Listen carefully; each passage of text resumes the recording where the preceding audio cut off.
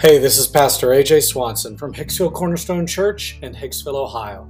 The following is our summer 2022 sermon series called One Another, in which we look at the one another passages and concepts within the Bible with the hope that we will see discipleship relationships take place within our church in the years to come. Join us on our journey of life with one another. You can find out more information about Hicksville Cornerstone Church at hixcc.org. That's hixcc.org. Enjoy this Sunday sermon. Last week we began our One Another series in which we looked, man, I didn't even give you an opening slide. I stink, brother. We looked at the one another that happened in Acts 8. How it only takes a moment to drastically change someone's life, and in hindsight, the life of a nation. Philip followed the leading of the Lord in Acts 8 and met a man from Ethiopia along the road, and he came alongside him for minutes and discipled him in the scriptures, and that momentary interaction led to a multitude of spiritual children being born from the testimony of the eunuch. And the whole of the story is this. Think about it. This is the whole story summarized. They met one another on the road. That was it. Brothers and sisters will come into our lives for a season. Sometimes it's a moment on the road. Other times it's a Bible study, as Coach kind of talked about this morning, that takes place over years. Others meet us at our lowest moments of life and walk with us through it. And that is what the church does. That the church was commissioned by God in Matthew 28 to go and make disciples. And when we look at the American church, I feel like we've lost this commission. And as we begin our series, as I do most series, I want us to interact with some of the hurdles that we find in our cultures from making this a reality. What keeps us from being disciple makers? So let's talk about some of those hurdles that we face this morning. The first hurdle is this, is that we live in a consumer culture. There was a shift in the American church, if you look at just testimonies, really from World War II on, as the culture changed, to where the question became, as people approached the church, and as we call it church shopping, talk about a consumer phrase, right? When we church shop, where the question becomes not, how can I be part of a church? But the question becomes, what can that particular church do for me? I had this really made clear to me when I was part of a church plant in my last city in Dallas, Texas. We had a lady come in. Again, we're a church plant. We're meeting in a small building that functioned as an office building before it was a church. And we had our children's church program in the pastor's office. Now, the pastor's office was awesome. I lusted after that number of bookshelves for a very long time. But we had our children's church meet in our pastor's office. And we had a visitor come in. And her questions about the children's ministry program, or her complaints, were not, what do you teach the children the Bible? How do you teach the children the Bible? The people that teach the children Scripture, are they qualified? Have they gone through any training? Do they know the Scriptures? Her complaint was, there's not enough cute pictures on the wall in here. But isn't that so? A consumer culture within the church? She was more concerned about whether her kids would be entertained for the hour that they were in a small room. And it's the same way in many churches. Many churches are much more likely to have a production meeting than they are a prayer meeting. We have become so program-driven that we've lost what it means to be disciple-driven. In the majority of churches, this is a true statistic, less than 5% of those that attend actually serve in some capacity. Less than 5%. Why? Because church has become something that we consume and not something that we're a part of. And so if that church doesn't entertain me for the hour or two that I'm there on a Sunday morning, we'll find something else that entertains us on a Sunday. Pastor Alistair Begg riffs on this in one of his sermons on worship. I'll summarize the point. This is what he says. It says, it's a common question for people to ask, how was worship this morning? Which, if you know the history of a church, is a very weird question to ask somebody, because we can't answer it.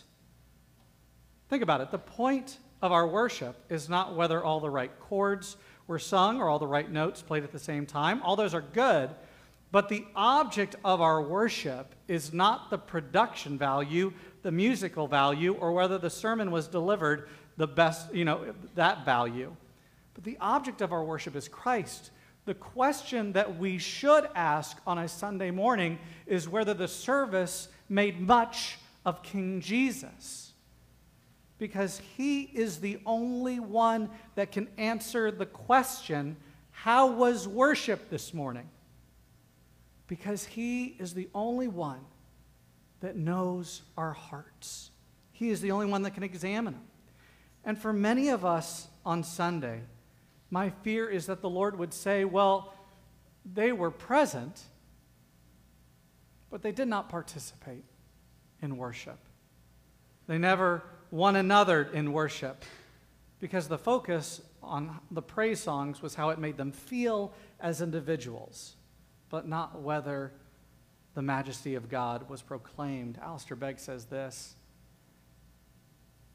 man, it only gave you like half the, I had some issues with PowerPoint this week, so let me read to you the fill in the blank. It says this, in many cases, congregations, this is one of your fill in the blank, in many cases, congregations unwittingly have begun to sing about themselves and how they are feeling, rather than about the God and his glory. I'll say it again. In many cases, congregations unwittingly have begun to sing about themselves and how they are feeling, rather than about the God and his glory. And this is an outcome of consumer culture.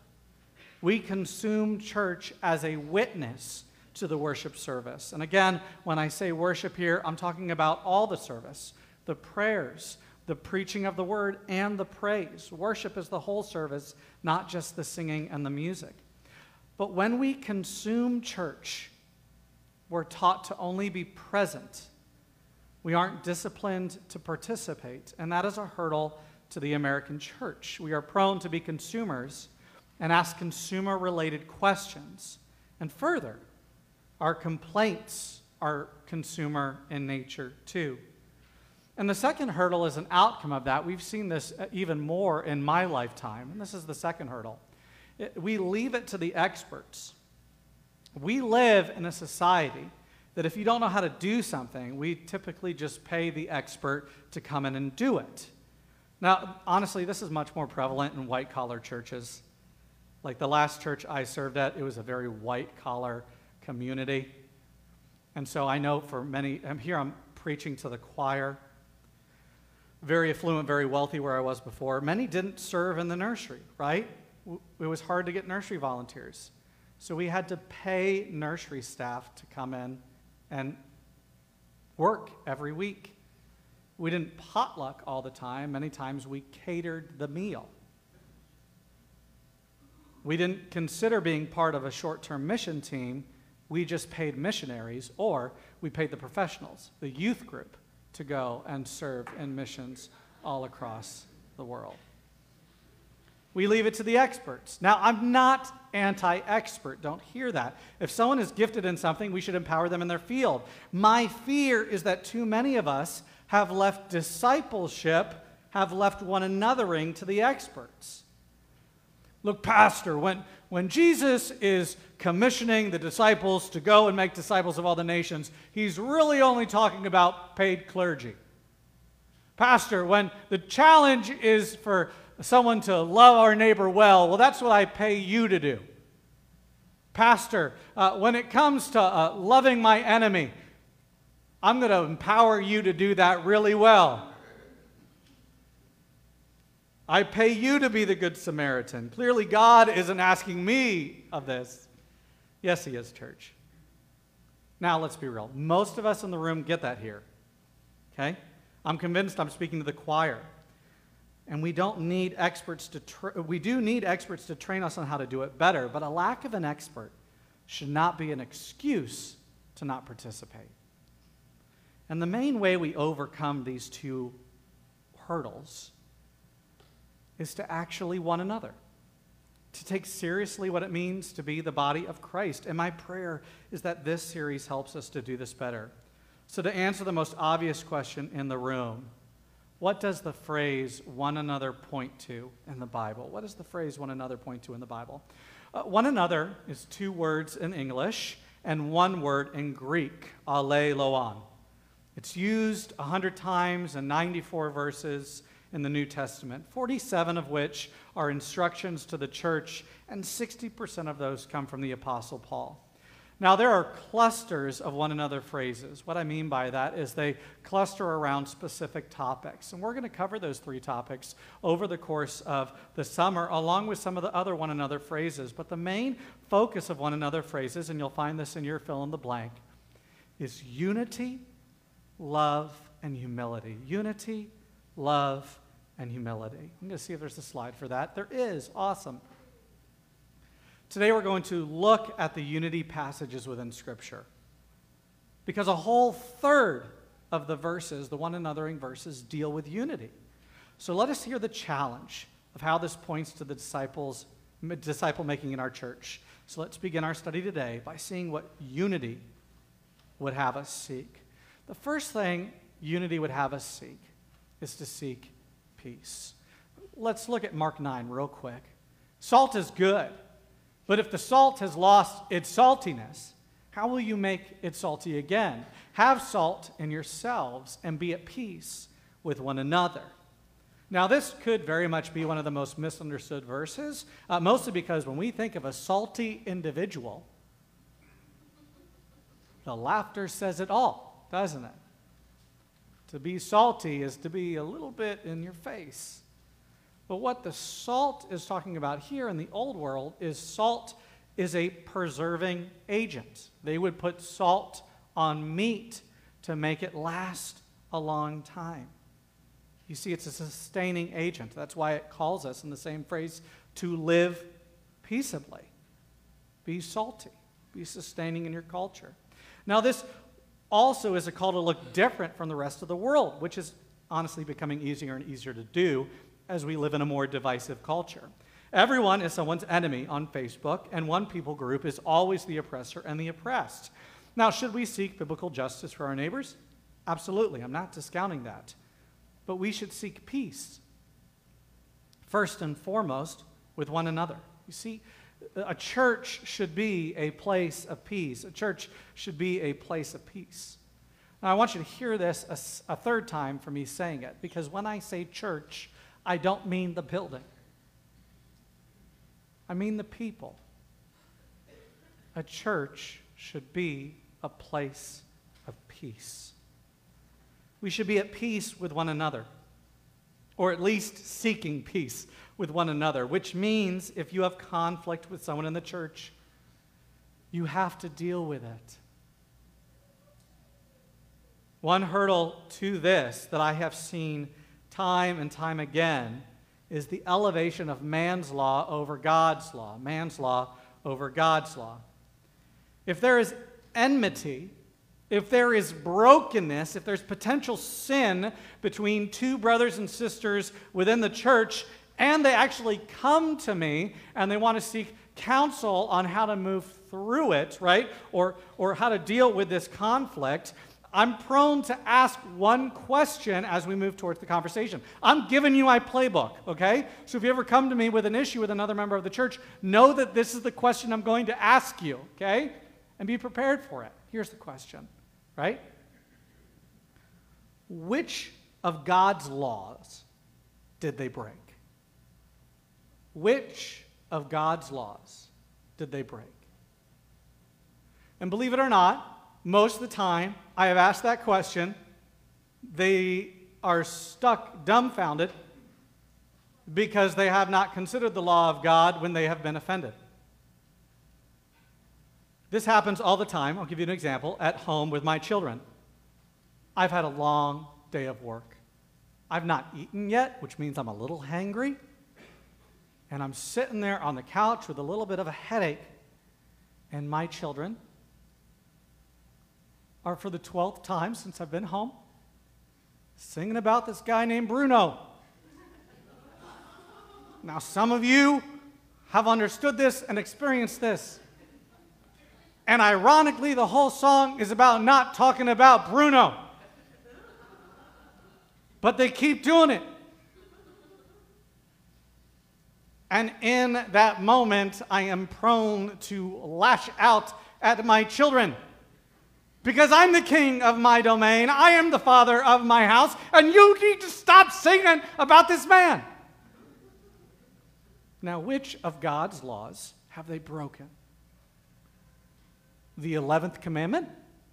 Don't sing Disney show tunes? They broke my law.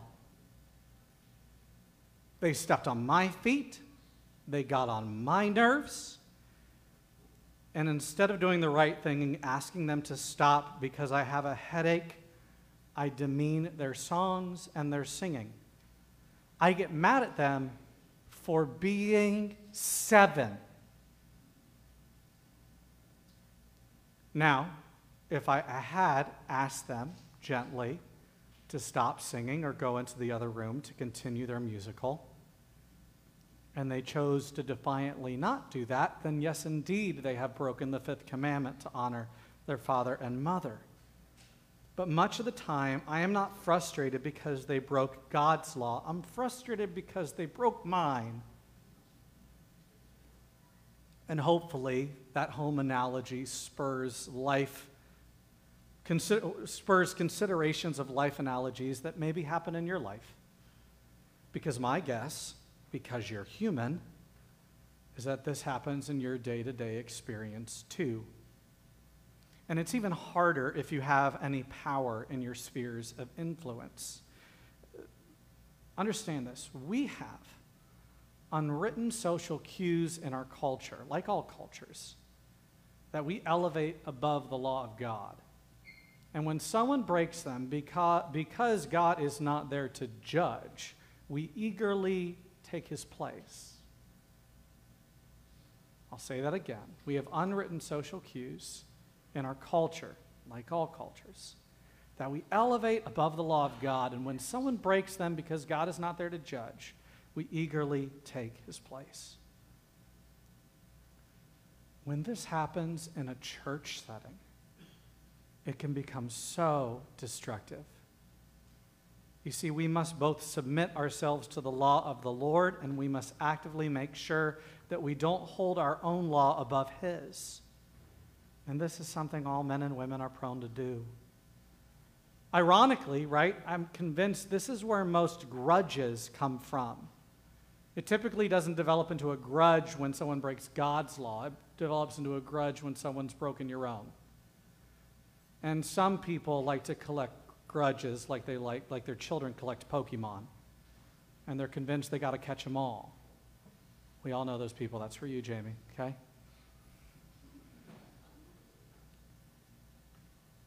Jesus answered them, "Do not grumble among yourselves." That yourselves is another one another phrase that's in the Greek, but we are more likely to grumble because our pride has been shot at and not the glory of God. And what makes conflict within our own personal law so difficult is that the other person can have an extremely different personal law than us. This is the key to understanding this next verse, Romans 12:16. Live in harmony with one another. You see, we can only live in harmony if we're submitting to the same law. Hear that again. We can only live in harmony if we're submitting to the same law. It's when we write our own and expect everyone else to live by it that we find conflict and discord. Here's the turn, though, right? There will actually be seasons of life where God's law has been broken in between Christians. There are one another passages that speak to this too. Ephesians 4:2, with all humility and gentleness, with patience, bearing with one another in love. Ephesians 4:32, be kind to one another, tender-hearted, forgiving one another, as God in Christ forgave you. Colossians 3:13. Bearing with one another, and if one has a complaint against another, forgiving each other as the Lord has forgiven you, so you must also forgive. Here's the second thing we must seek as we seek unity, and that is to seek forgiveness. This is hard. I'm just going to say that straight up. This is hard. There are plenty of people that say, "You're forgiven," so flippantly, and then they just avoid the other person like the plague. Forgiveness is costly. Ask Jesus. But Jesus in Matthew 18 lays out the way in which we are to seek forgiveness. We're going to look at that verse this morning. It's in your bulletin as well because I felt like it was needed for you to kind of chew on as you go home today. If your brother sins against you, go and tell him his fault between you and him alone. Why does it start that way? That means that we aren't gossiping about what the other person has done to you before you actually go deal with them. Do you know what they did to me? When you hear that from one of your brothers and sisters in Christ, your first response should be, have you gone and talked to them? Because if it's not, it's gossip.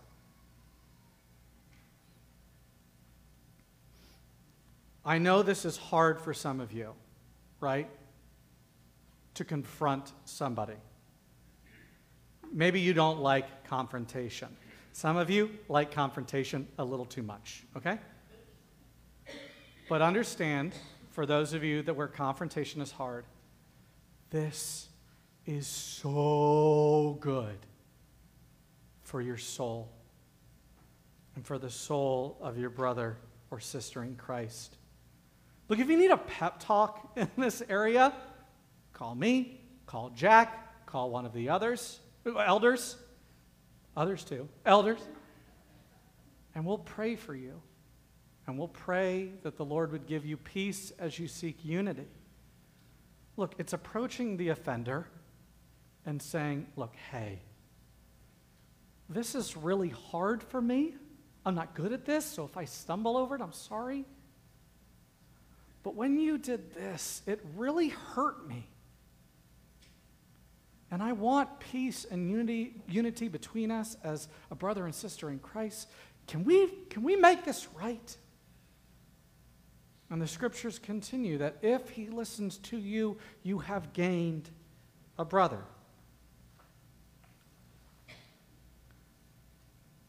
I said it a few weeks ago. The best of our friends are the ones that call you out on your junk, not just the ones that pat you on the back and on the shoulder and say your sin is all right. But the Lord continues. But if he does not listen, take one or two others along with you, that every charge may be established by the evidence of 2 or 3 witnesses. This is protect you from harm, and also if this continues to go down the line, when you have to go to a church, you have 2 or 3 witnesses that can corroborate your conversation. And if it still persists, this is what it says, if he refuses to listen to them, tell it to the church, and if he refuses to listen even to the church, let him be to you as a Gentile or a tax collector. That means that if you've gone to them, if you've gone to them with multiple people as they sinned against you, that means you get to bring it to your elders. And we get to help deal with it as the church. Hurrah! It's our most favorite thing next to burying people. But we do it because we love you. And we want to make much of the glory of God. We want to seek righteousness and holiness as a church because that's what's been commanded to us in Scriptures. This is a good thing for us to pursue. We desire unity as a church. We desire peace, and we seek both peace and forgiveness. We are actually, as we seek both peace and forgiveness, we actually seek the very heart of Christ. Listen to this from 1 Thessalonians 5:15. See that no one repays anyone evil for evil, but always seek to do good to one another and to everyone. Sometimes that means saying the hard things and dealing with sin. Further, James 5:16, therefore, confess your sins to one another and pray for one another that you may be healed. The prayer of a righteous person has great power as it is working. Look, repentance and confession aren't just like a Roman Catholic thing. They're a Catholic thing, a little C Catholic, all church thing. They're a Christian thing. We confess our sins to one another because we have a great high priest who's always ready to hear our confessions.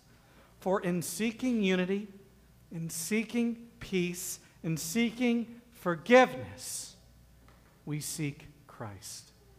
We seek Christ. Look, we live in a broken world that's prone to make enemies, that's prone to follow their own way. I was reading Judges a couple weeks ago, and the book of Judges ends with a very profound verse that is not only profound to their age, but the age that we live in. This is what Judges ends with. In those days, there was no king in Israel. Everyone did what was right in their own eyes. Think of how we've talked about man's law and how we all have our own different laws that we want everyone else to follow. Which this verse is just another way of saying everyone was their own king. I am my own king of my own domain, and I'll do what is right in my own eyes.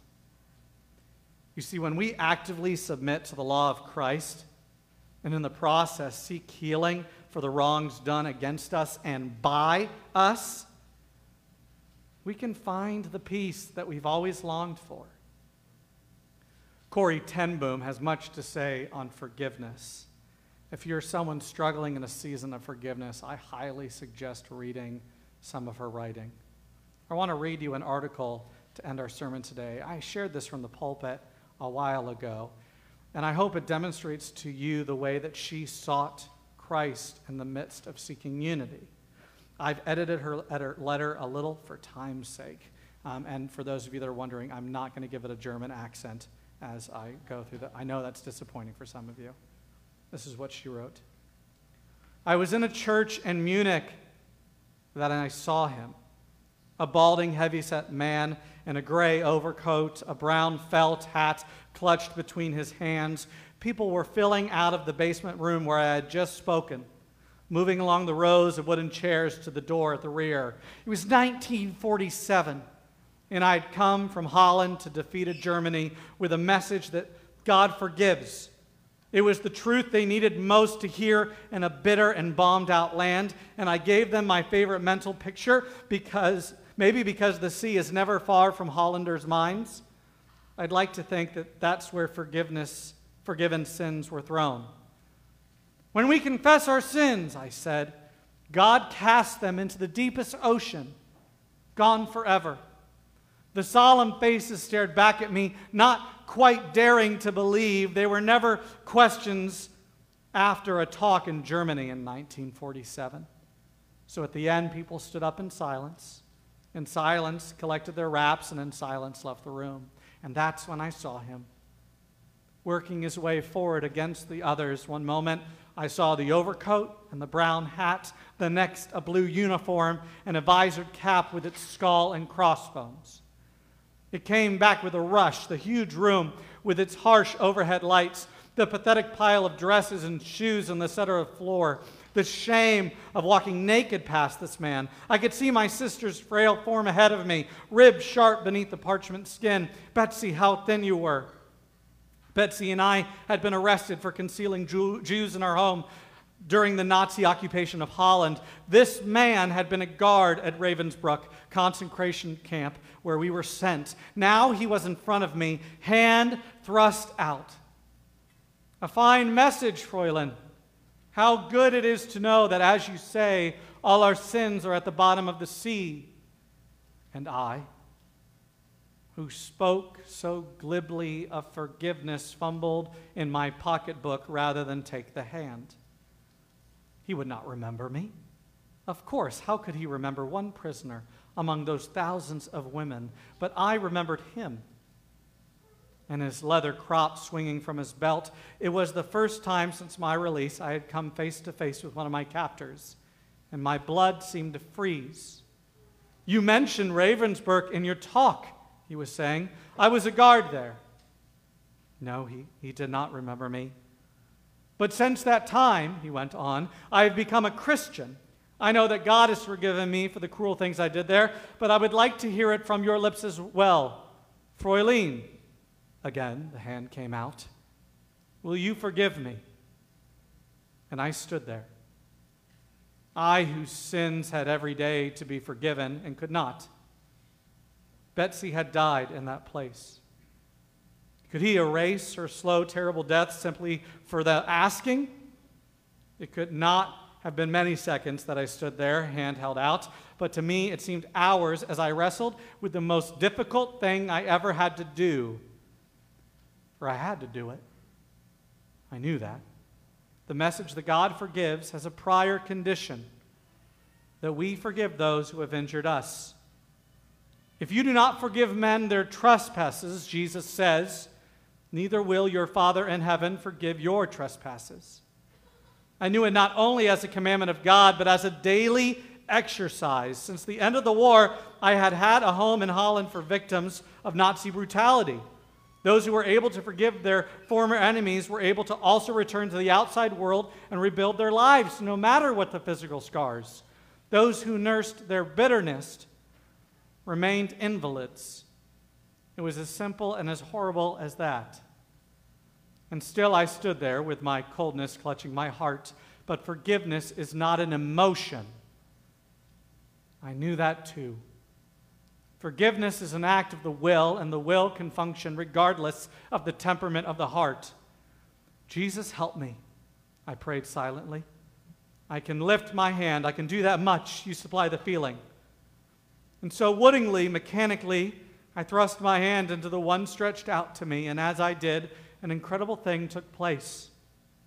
The current started in my shoulder, raced down my arm, sprang into our joined hands, and then this healing warmth seemed to flood my whole being, bringing tears to my eyes.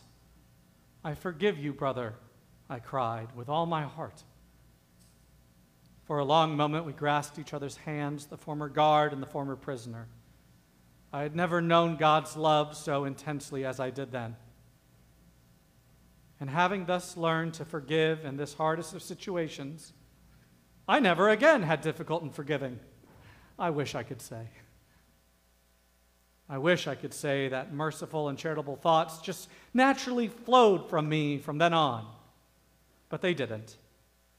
If there's one thing I've learned at 80 years of age, it's that I can't store up good feelings and behavior, but only draw them fresh from God each day. Maybe I'm glad it's that way. For every time I go to Him, He teaches me something else. You see, forgiveness is the path to seeking Christ. And when we have Christ, we can have peace. We gain a brother or sister where there was enmity. We can find peace in a world that craves conflict. Turn on the news at night, and you will forever find an enemy. Come to church on Sunday, and I pray you find your forever family. The reason I want to give you these discipleship vignettes before service, each sermon, is because I think it's in these one-anothering moments that these one-anothering take place in community. I hope that we find triads and quads of Christians to do life together with in the days ahead, to grow together with, to spur one another on. You see, it's one thing to hear a good sermon on Sunday. It's a whole other thing to meet with brothers and sisters of Christ and actually be held accountable to what the Bible has been saying to us from that sermon. To rebuke one another in our sin and to seek forgiveness and reconciliation when we fail, instead of just ignore sin, which is the American way of dealing with sin. We ignore it at best and we celebrate it at worst. In the days ahead, may we look to find ways to have our own one-anothering moments. They'll not always be easy. I can promise you that. But they'll always be good. And they go hand in hand with the discipleship, with coming alongside one another during the grand seasons of life and the valley of the shadow. May we be the church.